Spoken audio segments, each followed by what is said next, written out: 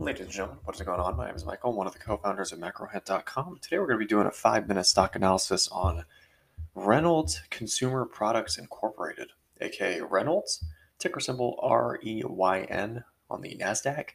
And they're a pretty well-known, I would say, company, especially in the consumer goods space. Um, they sell products, a lot of different products, but the most well-known brands that you probably have heard of are Reynolds Wrap, and then Hefty Bags. They have a couple other brands as well that I'm sure do pretty well, but Hefty and Reynolds Wrap are pretty much the staples of the company, I would say. So they're probably somewhere in your kitchen, I would guess. Um, but nevertheless, let's get a better idea of kind of this mid-size household company or household goods and consumer products company and get a better idea as to whether or not this stock is worth investing in for the long term.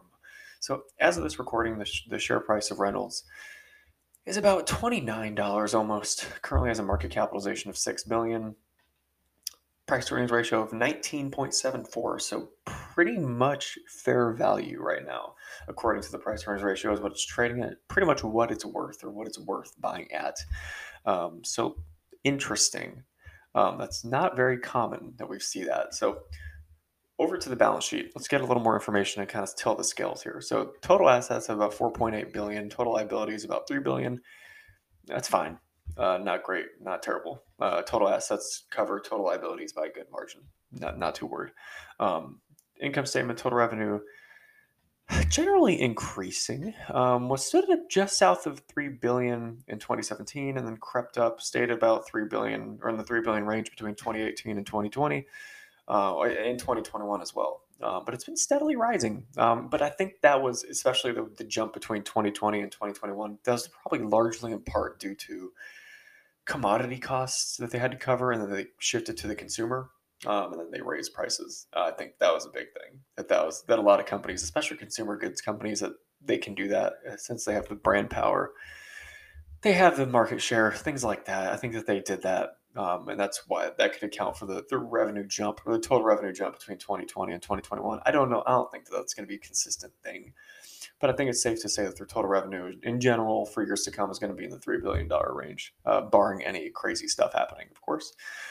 Their net income on their cash flow statement has been very consistent, kind of in the 300 million area code.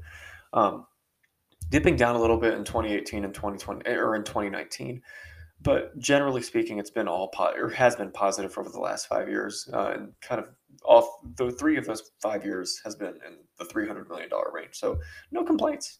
General, that seems like a good cash flow generative business. Their profitability or their net profit margin is slightly lower than that of the industry. They go against some very tough players. I mean, think of the Cloroxes.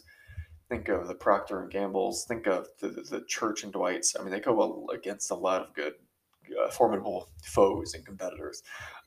So that is probably why their net profit margin is slightly lower than the industry average. They also just don't have as many brands, which I think would actually help. I would have thought that would help their net profit margin be a little higher, but I'm definitely not an expert in this space. But their net profit margin is lower than that of the industry by a modest margin, I would say. And then the returns on equity assets and investment are all lower than that of the industry average. Currently, as we kind of wrap up our 5-minute stock analysis on Reynolds, it's hard. I'm not the biggest fan. They seem like a very average company. Like, I feel like you could generate returns, get a higher dividend, and get higher returns and more brand power and more, you know, do better with your capital if you were to deploy it in this space if you invested in a Procter and Gamble. I think that they're the leader in the space. They're a great, efficient company. Um, and there's also other companies, that are probably, similarly, good as well. But I don't think Reynolds is it plays in a pretty tough space. But it's a pretty average company, good brand power. But the numbers are just pretty average. I feel like it would be more interesting to go elsewhere, to a Procter and Gamble, to a Church and Dwight, to a Colgate, Palmolive, even a Clorox, perhaps. But decent financials.